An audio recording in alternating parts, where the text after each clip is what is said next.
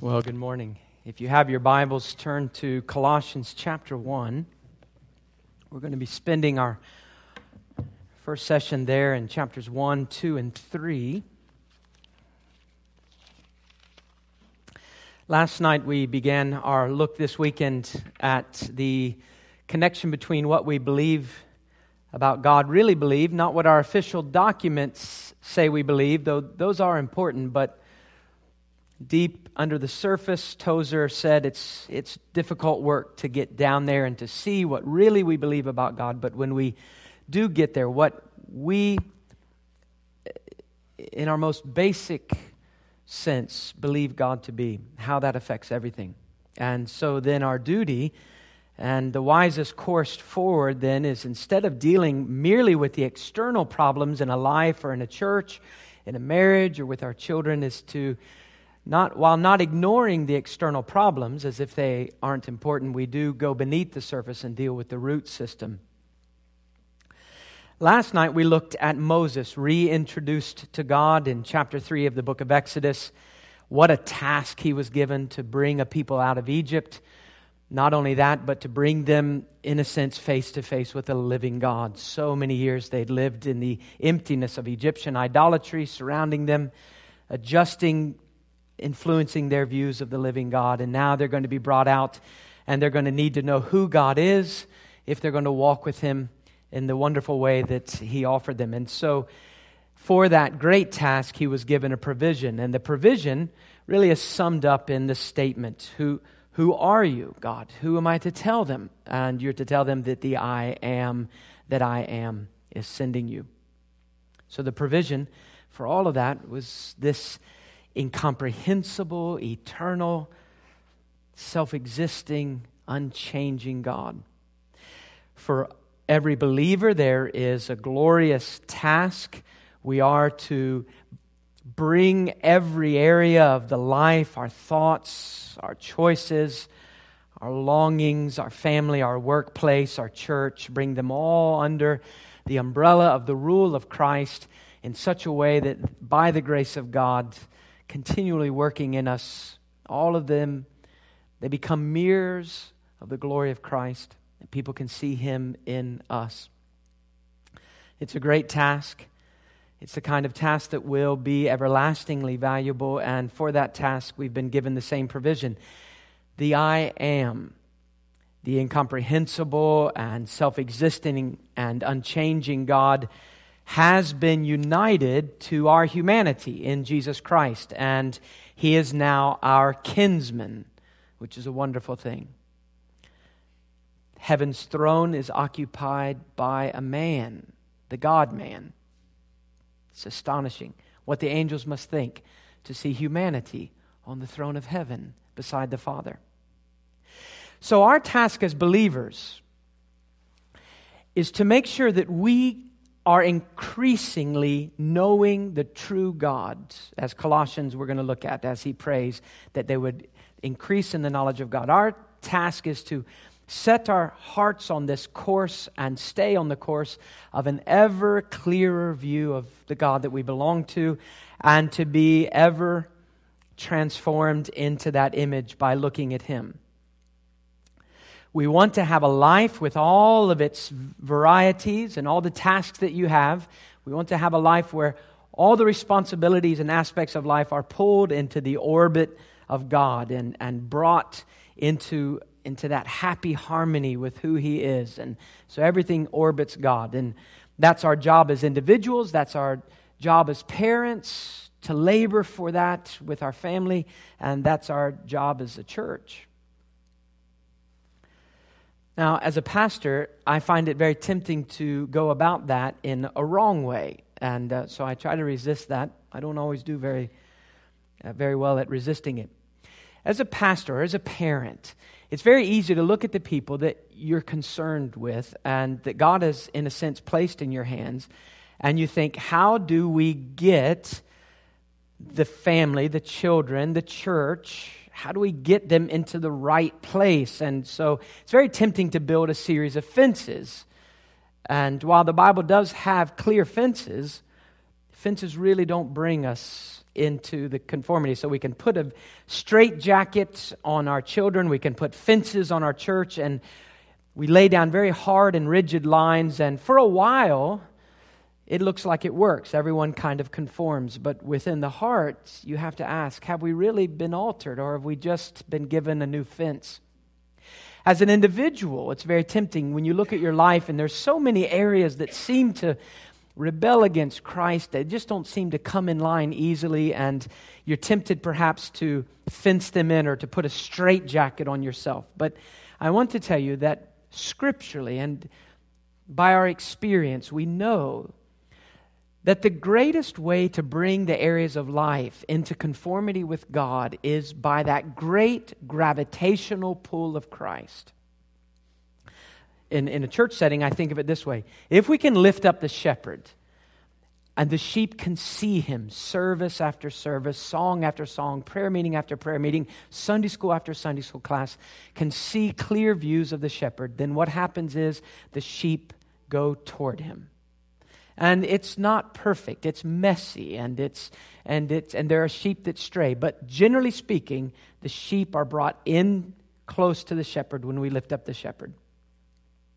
With my own heart, I find that if I can get a clear view of the gravity of God and the magnitude of God, then that gravitational pull, every area in the life, without me going around and with a trash can and a broom, trying to clean up myself, I find that every area, the way I treat my children, the way I talk to my wife, the way I work, the way I eat, the way I spend money, the way I view everything is being wonderfully altered by this new pull. So, in sanctification, you can tie your life to Christ by a series of rules that you get from a good book. 101 things dads ought to do, 16 things a Christian businessman does, 5 things for a healthy marriage. You can tie all those ropes to your life, or you can so focus on God, so know God, that He pulls those areas into His orbit. Now, how are you going to do that? Well, where would you begin if you wanted to study the character of God? Some of us might say, well, J.I. Packer's book, Knowing God, that's a very good book.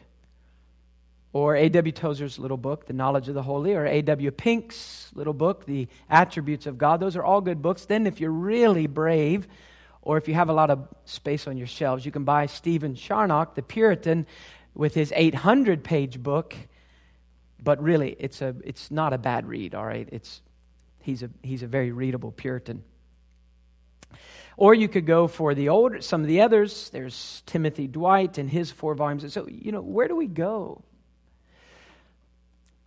The Lord has given us one place to go to know Him that is so infinitely superior to all others, that while we appreciate the writers that I've just mentioned, and we love, teachers in the church, God has given us teachers, but really for us, there is one starting place, and that is the Lord Jesus Christ. He is the demonstration of God for people just like us. So what I want us to do this morning is to follow up on what we talked about Moses. All right, so Moses hears from God, I am the I am. And Moses is set on a wonderful journey of knowing God in a way he never knew Him before. But where do we start? Well, we can start with the Lord Jesus Christ. And I want us to look at the life of the Apostle Paul, seen in his letter to the Colossians.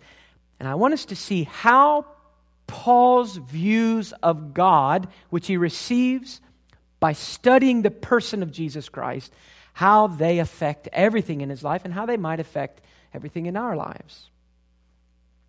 Well, Paul, for so many years as Saul, so many years he is religious, he's a Pharisee, so many hours studying his Old Testament, so many sermons, so many meetings, you can only imagine the life of a Pharisee, and yet at the end of all that time, so ignorant of who God really is. He thinks he knows the Messiah. He thinks he understands what he's going to be like by studying the text. But when the Messiah really comes, Saul of Tarsus hates him and persecutes his church. Of course, God interrupts that in that wonderful meeting between him and Saul on the road to Damascus, and beginning there, Saul's whole understanding of the character of God and who the Messiah is and what real religion is transformed at that point. And really, it's just the beginning. Now, years after meeting God, years after the beginning of his real knowledge of God, we find him in prison. And he writes about Jesus Christ there. But what I want us to see, I want us to look at some different areas of Paul's life and how it was affected by his understanding of who God is. So let's look first at Paul's view of a Christian. How did Paul describe a Christian? And we find this in a prayer in chapter 1, verses 9 through 12. And now, as we're about to look at this, let's stop and think. Honest prayers, all right? Now, not prayers that we do because other people are listening to us.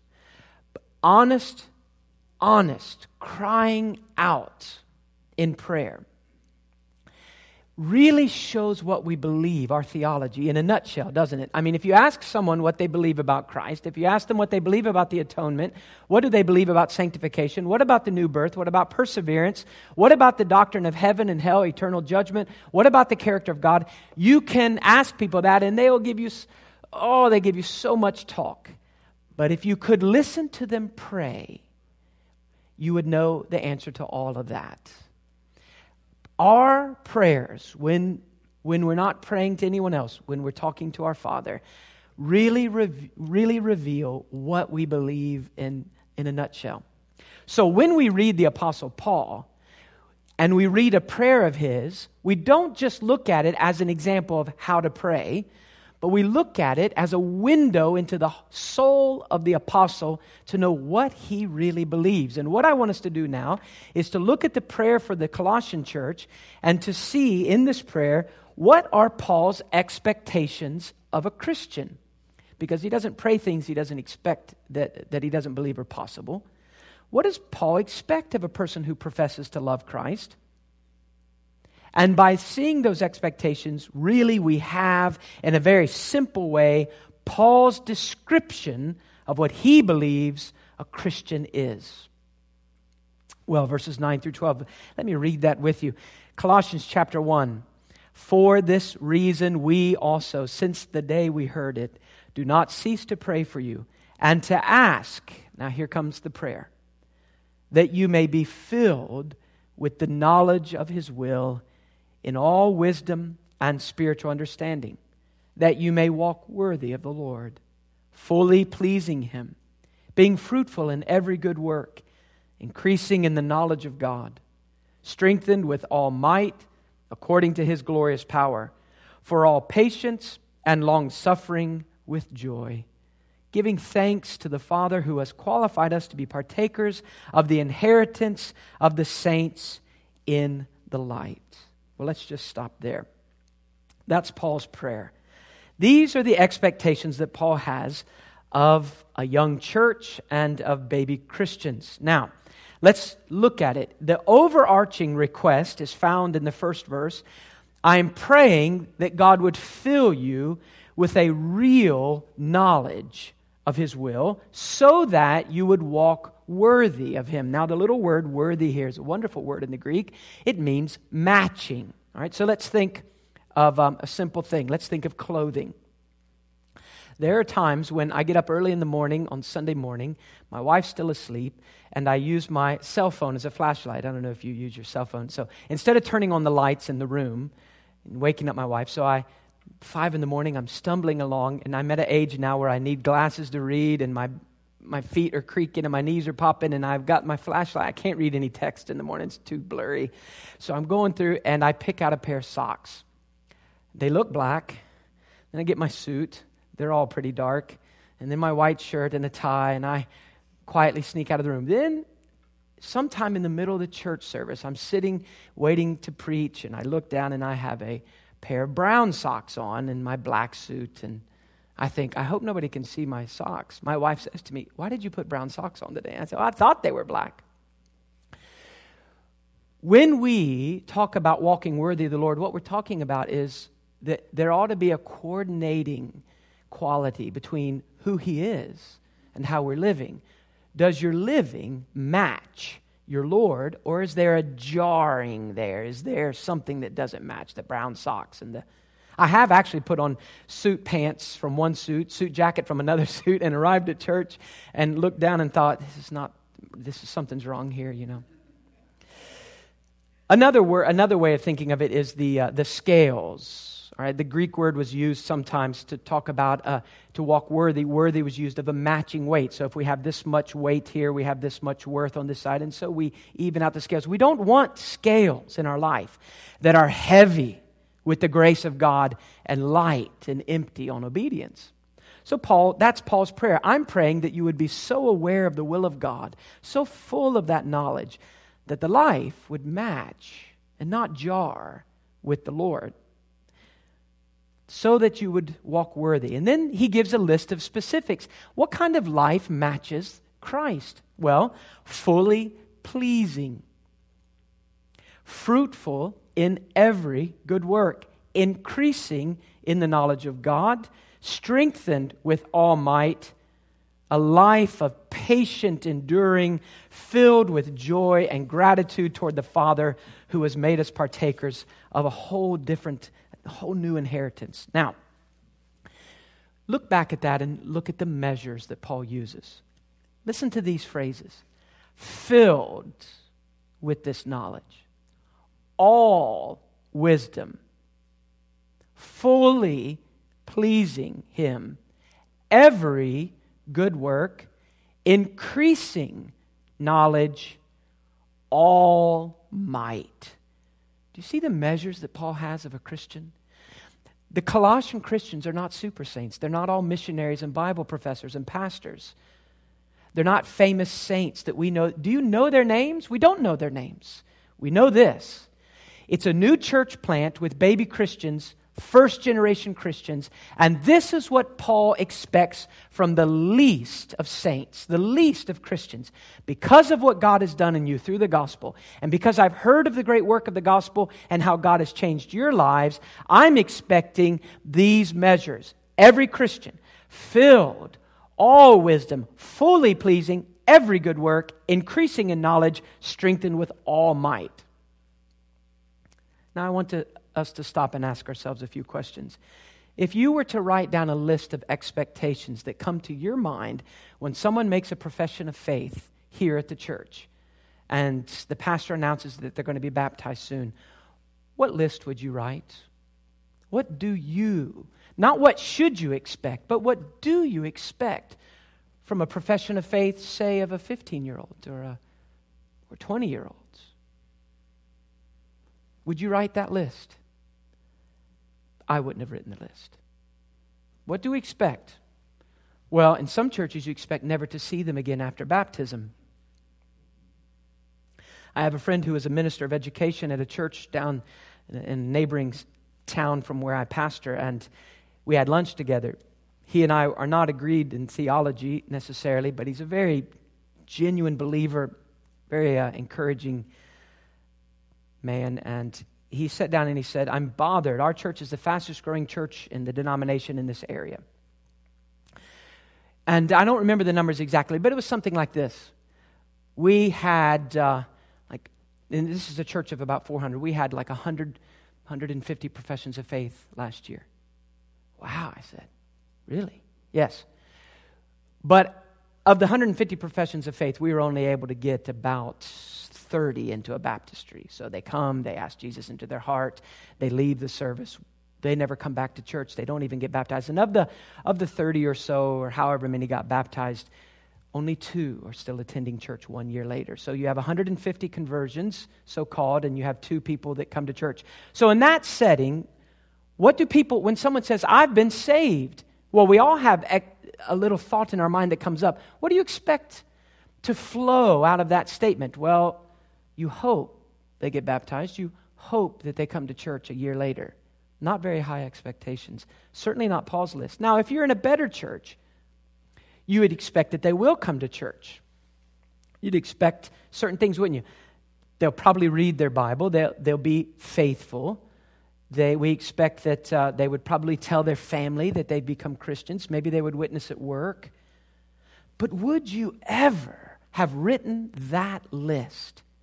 When someone says in your church, I've been saved, do you say, oh God, I expect that by your grace, they will increase in your knowledge, being given wisdom by you so that they will walk worthy of you. That's what's going to happen now. Now they're going to live a life aiming at fully pleasing you, being fruitful in every good work, constantly increasing in their real knowledge of you, being strengthened with the almightiness, the almight that comes from God, and living a life of patient enduring all the way to the end until they see Christ face to face, grateful and happy to belong to Him. Is that what you expect of every profession of faith?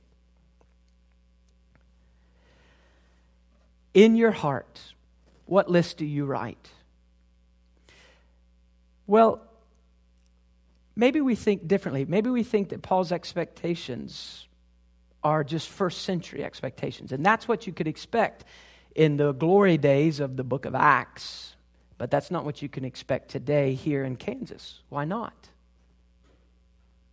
Do you feel that this is first century stuff? Let me ask you, if this is not your list of expectations of a Christian, if this is not your definition of a baby Christian, then my question is this: which of the things that Paul prays for are you willing to leave off and still call it a Christian life? Now, you know I'm not talking about spiritual perfection. Paul isn't saying to the Colossians, you perfectly know the Lord, you perfectly match His greatness with your life, you're perfectly pleasing, perfectly obedient. All right, we're not talking about that. But that's what Paul is praying for, the maturing of the people on this path. Now, which of these are you willing to leave behind? I'm not talking on paper, which one are you willing to leave behind? Because we know the answer is, well, none of them. In practice, which ones does your church not expect of a profession of faith? Every church has its expectations, and everyone knows the expectations. If you profess to be a believer here, and then are drunk next Saturday night and show up in church disheveled and smelling like booze, everyone knows that's not acceptable behavior. But what is acceptable? What do you think a Christian is? Now, I'm not asking this so as to fix your evangelistic problems or to fix church membership issues. I'm asking this because you ought to have the exact same views as Paul did, because you ought to get your views from the same place that Paul got his views. If you want your views to be the same as Paul's, if you want to think of a Christian like the apostle thought of a Christian, where do you begin? Not by buying a book on conversion and what is a church member and what is a Christian life, or a book on how to pray. You begin where Paul began. But we'll get to that in a minute. Second window into the life of Paul. Not only what he thought of a Christian, but his theology of the gospel. Look at verse 13, and then we'll jump up to verse 19 through 23. Verse 13.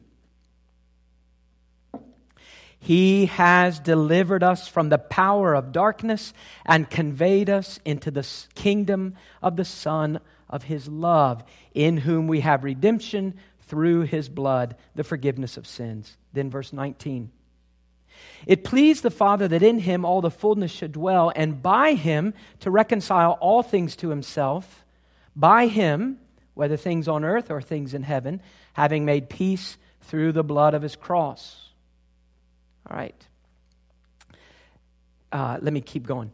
And you who once were alienated and enemies in your mind by wicked works, yet now He has reconciled in the body of His flesh through death, to present you holy and blameless and above reproach in His sight, if indeed you continue in the faith, grounded and steadfast, and are not moved away from the hope of the gospel which you heard, which was preached to every creature under heaven, of which I, Paul, became a minister. Now here's another window into the life of Paul.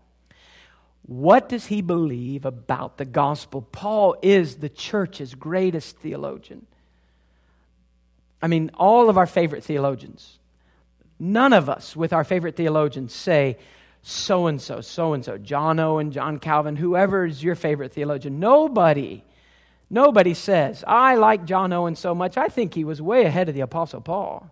I mean, the Apostle Paul, of all the men that Christ has sent to the church, we all feel the Apostle Paul is the source of clear thinking about God and the gospel. Now, what does he think about the gospel?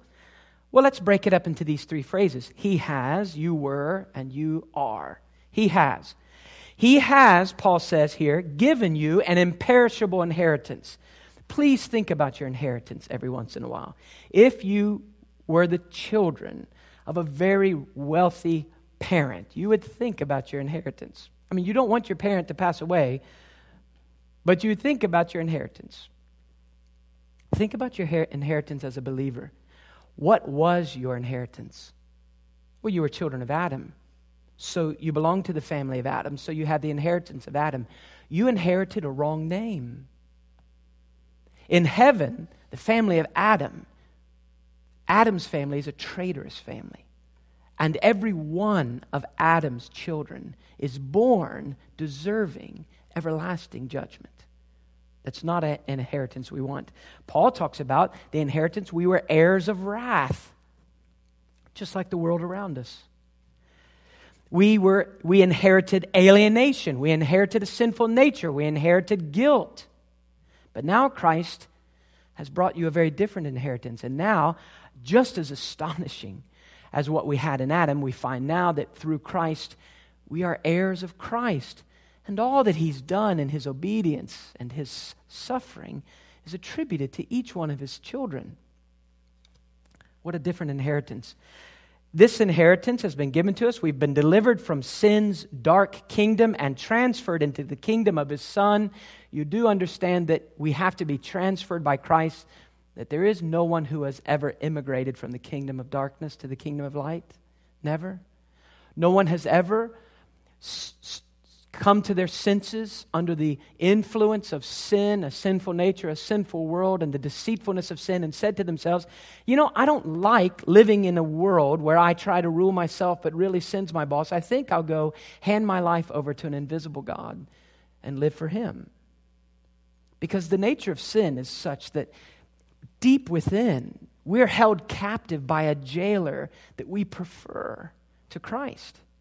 Now, Christ comes and He conquers our jailer. The strong man is beaten by the stronger, and He breaks open the jail cell, and He pulls us to Himself with these cords of love, and we walk out of the dungeon and all the self-deceit and into this land of light, and we're free to live for a new King. But Christ is the one that transfers us from the kingdom of darkness to light, not us. That's Paul's idea of the gospel. He redeemed you from guilt and shame. He has endured the punishment for your sins at the cross. Now, that's what He has done. Is that what you view the gospel as? Then He describes us. He says, you once were alienated from God. You say, well, yes, I know I did wrong things. No, He says, in your mind, in your heart. It's what you were that was so offensive to God, not just what you did. We understand that, don't we? That the real problem of sin is not the fruit of sin. It's not that I lied and cheated. It's not that I was a hypocrite on the outside, but that God looks deep beneath that, and He sees that by nature it's what I am that is so offensive to Him. So I might change the external behavior through religion and morality, but I can never make myself the type of person that's pleasing to the Lord. It is the almighty work of God that transforms us within. You were alienated from God in your mind. You were enemies of God in your choices. Then He says what you are now. You are wholly separated. You are blameless, and you are above reproach in His sight. That's an astonishing gospel. Is that our gospel? If someone asks you, would you write down on a piece of paper, what is the good news? Would you have written this? Would you have written something less than this? We know these words, but do they hold us like they held the Apostle Paul?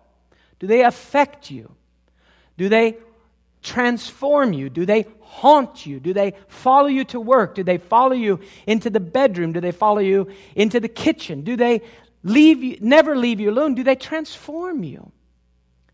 Now, I know that we agree with the Apostle Paul, and I know that you're the kind of church that's heard these words and you've been taught what they mean. But let me ask you, when your conscience, Christian, cries out that you have once again chosen that sin, and your conscience cries out and says, how can you imagine that he loves you? How can you even call yourself a Christian?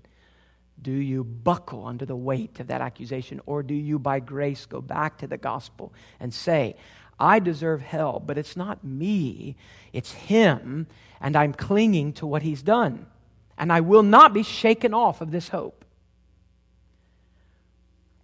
What about as a church? Do you hold to these words? Do they hold you?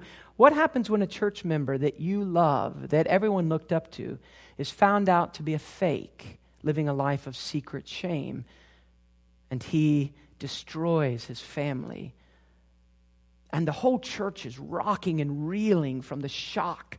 I thought so-and-so loved the Lord. He taught a Sunday school class. He had such wonderful things to say. His eyes teared up when he talked about Christ, but I come to find out he was living two lives. When that kind of a thing happens, and the enemy says to you, you don't really think that the gospel is enough to transform a man, do you? Do you buckle under the weight of that accusation? What about when you go to work and you tell someone about the Lord, you speak to your spouse about the Lord, you speak to your children about the Lord, and they turn to you again, the 100th time, and mock your hope in Christ. And you go to bed that night, and it's you and your mind, and the whisper comes again, is it really real? Or am I just fooled by a preacher? The Apostle Paul is in prison for loving the Messiah, and he's called a blasphemer. I hope you don't think it was effortless. He clings to the gospel. Where do you get that kind of a view of the gospel of Jesus Christ that doesn't let you go? Well, you don't go buy a book on the gospel. You get it the same way Paul got it, the same place. Let's look at the third window. The third window, Paul's expectations of a Christian, his definition of a Christian, Paul's view of the gospel. Now let's look at Paul's view of the Christian life, especially a life of service. Verse 24 to the end of the chapter. I now rejoice. Now, Paul, in prison? Yes. Now, mocked as a God-hater? Yes. I rejoice in my sufferings for you. And I fill up in my flesh what is lacking in the afflictions of Christ for the sake of his body, which is the church, of which I became a minister according to the stewardship from God which was given to me for you, to fulfill the word of God, the mystery which has been hidden from ages and from generations, but now has been revealed to his saints.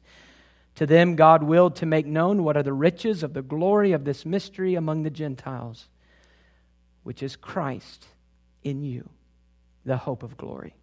Him we preach, warning every man and teaching every man in all wisdom, that we may present every man perfect in Christ Jesus.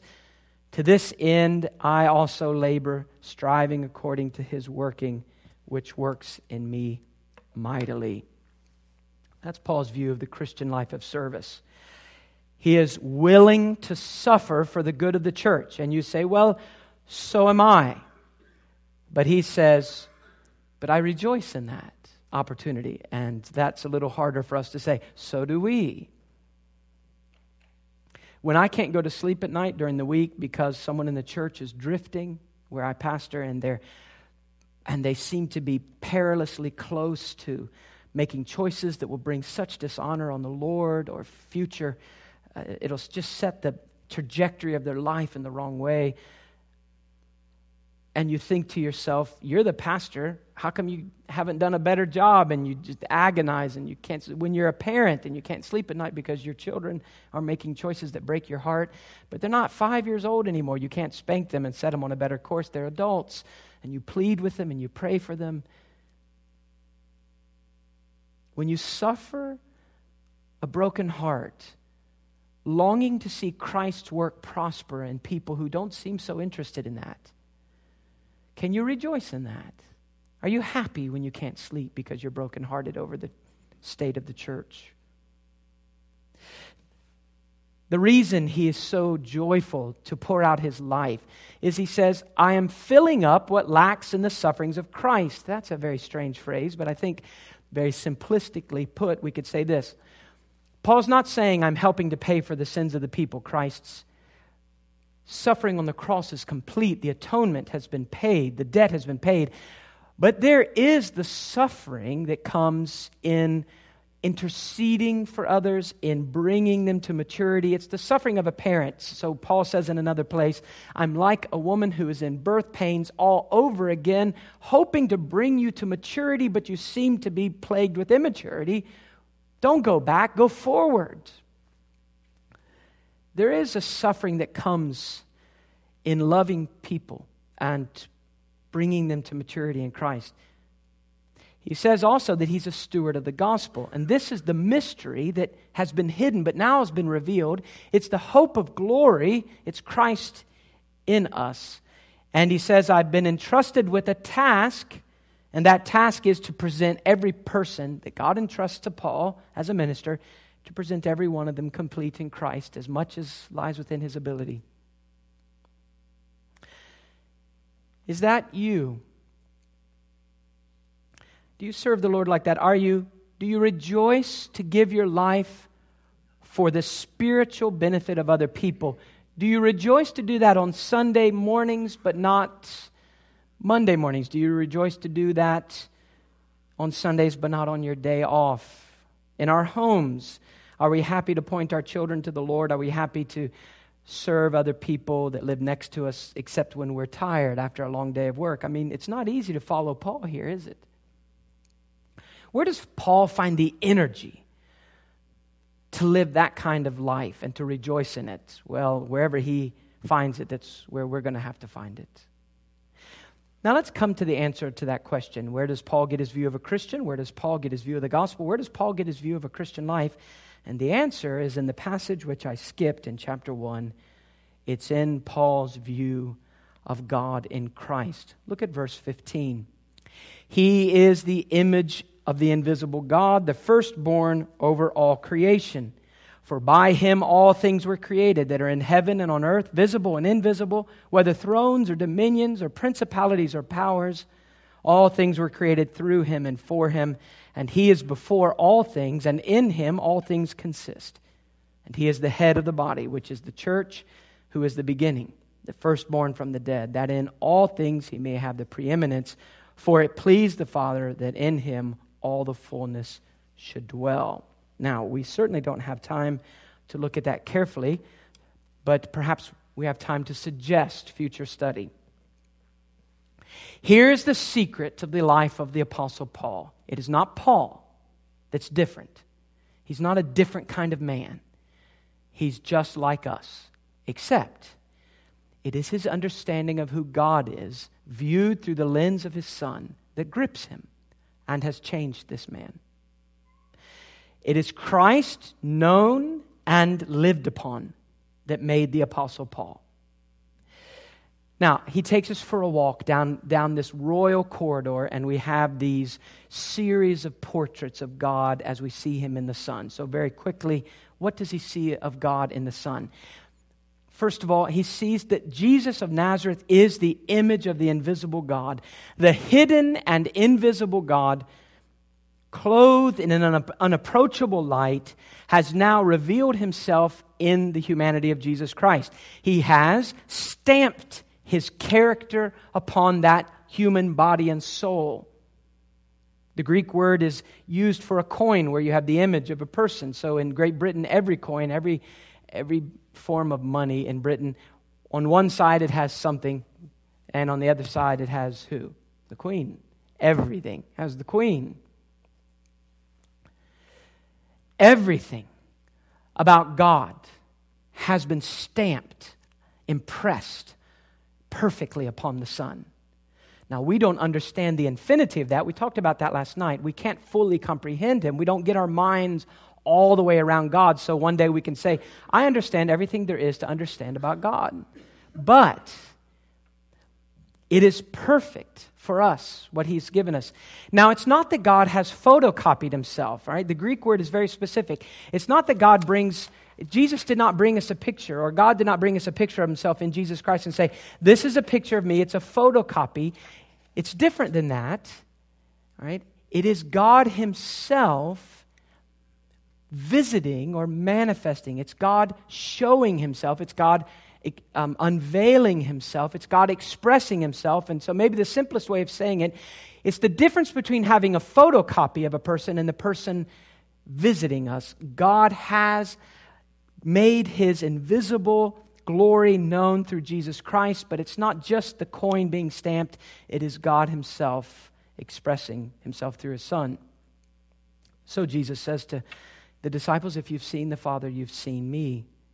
No man has seen God at any time, John says, but the Son of God, who dwells in the bosom of the Father, He has revealed Him. Hebrews chapter 1 says this, He is the brightness of the Father's glory. He's the outshining of God. How? He is the exact representation of His nature. So when we see the life of Jesus in the Gospels, we are seeing the exact representation of the nature of God in a human life. That's at the heart of Paul's view of a Christian. God, how can Paul pray like that? How can he expect that of a person who professes faith? Because he knows Christ to be the image of the invisible God. Second, He is the firstborn over all creation. Now, this is not talking about firstborn as in like Jesus was the first thing created and then others. That's a heresy that some hold to. But it's the Old Testament picture of the firstborn. It's a title, it's not talking about a priority in time, first of a whole group of people, but here it's talking about rank and dignity.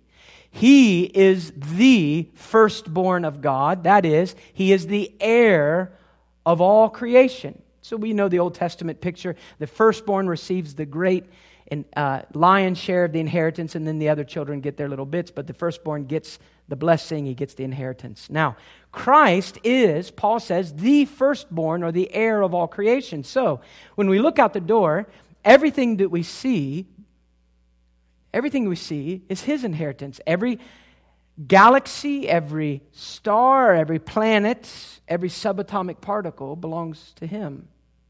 Now that's at the heart of Paul's theology. He is also, Paul says, the creator and the sustainer of all these things. Everything exists because of Jesus of Nazareth. The Bible says that everything is by Him. Everything is through Him. He is the agent of creation, and everything is for Him. And then later in the passage we read that He sustains everything. Everything in creation, every event, every relationship, every person, every possession exists by Christ, through Christ, and for Christ. Even Satan is sustained in his wicked rebellion at this present moment. His existence is sustained in the hand of our Savior King. That's why Paul can have that kind of life. Number 4, He was before all things. Now this is talking about time. Do you remember John chapter 1? In the beginning was the Word, and the Word was with God, and the Word was God. All right? In the beginning was. Do you see the mystery here?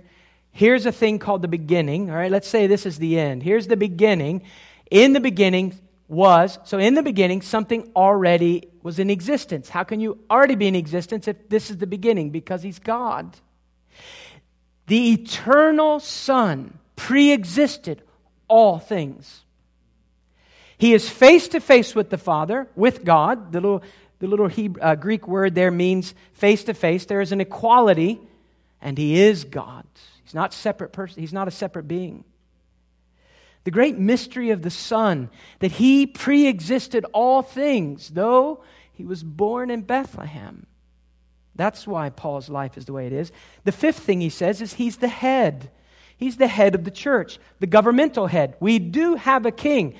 God forgive us that the American church has to the whole world presented a hideous beast of a body walking around without a head, or a body walking around with about 1,000 heads. I mean, we pretend as if there is no king, and it's up to us to discern what we're going to do with life and how we're going to carry forward Christianity. But Paul says he is already, by the Father's choice, the head. He is our governmental head. He's our representative head. When I go to God in prayer, when I come ashamed of my sin, when I come pleading on behalf of someone else, I never come directly to God. I come to God through my representative, through my mediator. Do you know Martin Luther, that wonderful reformer, after he was converted, he said this, I used to want a theology of glory. That is, I used to be impressed with the thought, reading the mystics and some of the old writers prior to the Reformation. I used to be consumed with the thought of just getting close to God's glory. A theology all about glory. He said, now I prefer a theology of the cross. What's he mean? No man who knows himself and knows God can ever desire to draw near to that God apart from a mediatorial head. I have a kinsman, a relative in heaven who stands between me and the unapproachably holy God, and that's how I'm accepted. I'm always concerned about people in a prayer meeting who talk all about the love of the Father and how amazed, well, God, why do you love us? And never mention the work of the cross. He is also the vital head, isn't he? There is a living, spiritual, mysterious union between every true believer and Christ. We are in Him. That is our new address, and it will never change. He is finally the beginning or the origin of the church through His resurrection. He was raised from the dead. That means death has been conquered, and every believer will be raised from the dead. He is the first fruits. So if we go out in the field and I don't know if you're farmers, let's talk about gardeners, because probably a lot of us garden, not so many of us maybe farm. So we go out in the garden, and down south we grow lots of tomatoes. You can grow more tomatoes than you can eat, and so there's tomatoes everywhere. We go out, and if I plant tomatoes, I go out in the early season and I look and I see how they're turning out. Are they shriveled? Are they eaten by worms? Do they have that little rot that gets on the end of them and destroys my whole crop? I mean, but if they look good, and I pick one off, the first ripe one, and I go and make myself a tomato sandwich, and it's good, then I'm full of hope. It's a good season coming up. If it's terrible, the first fruit is an indicator of what's coming. The resurrection of Jesus Christ, to ascend to the Father's right hand and to be ruling over all the worlds alone, is a little foreshadowing of all that lies ahead for us. What kind of a crop will it be at the end? Well, we don't know, but we can look at the first fruit. So He is preeminent. All the fullness of God dwells in Him. Now, that's the heart of Paul's life. Not just agreeing to those things, but laboring over them. I've just given you 7 things. Labor over them. Why not devote the next 7 weeks to take one of those statements and go from Genesis to Revelation with your Bible study helps, with your computer Bible study programs, and look up each one of those themes in Scripture and spend 1 week meditating on how is it that He is the heir of all creation? And in how many ways is He that? How is it explained to us? And you just dive in. Don't take a shower with the Bible. You know, showers are nice when you're in a hurry. Shut the door, lock the kids out, and soak in the Scriptures. Take a long soak in these descriptions until, like Paul, we find ourselves being altered. How can I ever think that a Christian is a person that prays a prayer, gets baptized, and never shows up again at church after I've met Christ? How can I ever think that the gospel is this? God loves you and has a wonderful plan for your life. And that's all? Well, yeah, that's all we need. We're getting into heaven. How could we ever think that was the gospel of Jesus Christ once I've spent time here? How can I ever think that pouring out my life, like Paul says, as a drink offering, which no one ever notices the drink offering. We do understand that when Paul says, I'm happy to be a drink offering. Are you happy to be a drink offering? So the offering, the sacrifices are set on the altar, and everyone sees the sacrifices. They're burning there. The smoke is ascending. Everyone knows about the sacrifices, but the drink offering was poured over top, and it just ran down and off the sacrifice and onto the ground. God knows the drink offering, but nobody walks up and notices the drink offering. It just seems to disappear. And Paul says, I'm happy not to be the whole burnt offering that everyone notices how godly Paul is. I'm happy to be in prison. I'm happy to serve God in whatever way, even if it's the kind of way that nobody ever notices. How? Because of these 7 descriptions of God seen in Jesus Christ. Christ is not just most impressive to Paul. Christ is all impressive. By the way, this is the cure for every problem in the Christian life and in the church. In chapters 2 and 3, he applies it, but we don't have time to apply it, but I'll just point you there. He talks about the problem of worldly philosophies, schemes on how to live your life well. We have them in the church. Moral schemes. Raise your children this way, they'll be fixed. Do your church this way. Live your life this way. Have a marriage this way. And they're nice things. But if you think that those philosophies, those schemes of how to live well, if you think they will fix you, you're wrong. And Paul gives a cure here. He says, why be attracted to these earthly schemes of how to live, these philosophies? In chapter 2, verse 9 and 10, he says, don't you understand all the fullness of God is in him, and you are full with that fullness. Now, after those 7 pictures of Jesus, Paul then in chapter 2 says, all of that is for you. So fill up on that. And then the worldly plans for how to live a great life, they just seem so cheap. What about legalism? How do you protect yourself against legalism? How do you protect your church against legalism in a way that doesn't drive you to self-indulgence? Well, it's not by ranting against the law. It's by filling up on Christ. Paul says, you want to go back to circumcision? You want to go back to the law? But Christ is the answer to that. He's the fulfillment of all that was pointing to. What about asceticism? If I don't eat these things, if I go to if I have special church days, if I have special things I do to beat down my sin nature, Paul says, do you think that really changes you? No. The fullness of Christ is the answer of that as well. Fill up on Christ. And that deals with the sin nature. What about worldly temptations? Chapter 3. Don't set your heart on the things that are here on earth. Set them on things above, where He is. How do we resist the lure of the internet advertisement and the newest shiny magazine that comes in? Well, you can become very legalistic, or you can fill up on Christ. The cure, Paul says, for all of this is Christ.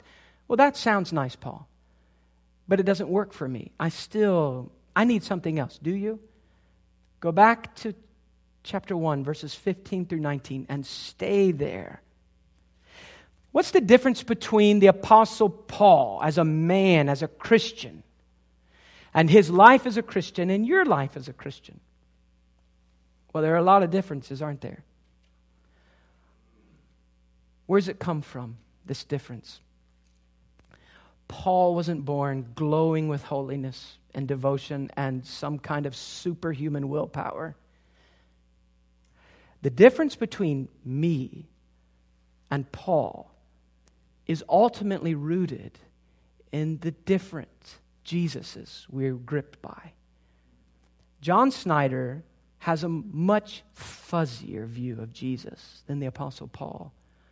And so when temptation comes and it's in HD, it's Blu-ray, it's sharp and clear and crisp and bright, and the lie comes and it's so believable, and Christ is vague, a bit fuzzy and distant, then temptation is chosen. But when Christ is clear, everything else seems to become so insignificant. So the way to have the Christianity that Paul had is to start where Paul did. Paul was a man that was religious a long time before he ever knew God, but once he knew God through Jesus Christ, that Damascus road was the beginning, but it wasn't the end, was it? What about Philippians 3? Is that the difference between Paul and us? I press on to know Him. I count everything loss to know Him. You already know Him, Paul. No, I'm not talking about conversion. I want to know Him and know Him and know Him. And as I gaze upon Him, 2 Corinthians chapter 3, I am being transformed from one level of Christ-likeness to the next, to the next. Perhaps the difference between Paul's Christianity and ours is Philippians chapter 3. So what do? By the grace of God, we determine, I will not stop here in my knowledge of Christ, but I will give myself to knowing God through His Son, and I will give a concentrated, thoughtful, intentional effort to study this God-man until I find my life transformed in many of the ways that we've looked at Paul's life. And I think that we'll find God will be just as gracious to us. Let's pray. Our Father, we pray that since you have given us a task no less important than the task of the first century church, no less important than the task for the Colossian believers, that every true church is to be thinking this way of a Christian, of the gospel, of this life of service. God, where are we going to get that except in that transforming knowledge of you? So we come to you and we plead with you. Spirit of the living God, open our eyes to behold the glories of our Prince and captivate us, God. Dominate us by the awareness of who He is until all things are brought into the orbit of Christ and we are happily prisoners of this King. Lord, we ask this for the glory of Jesus Christ in our town, in our families, in our souls, everlastingly. Amen.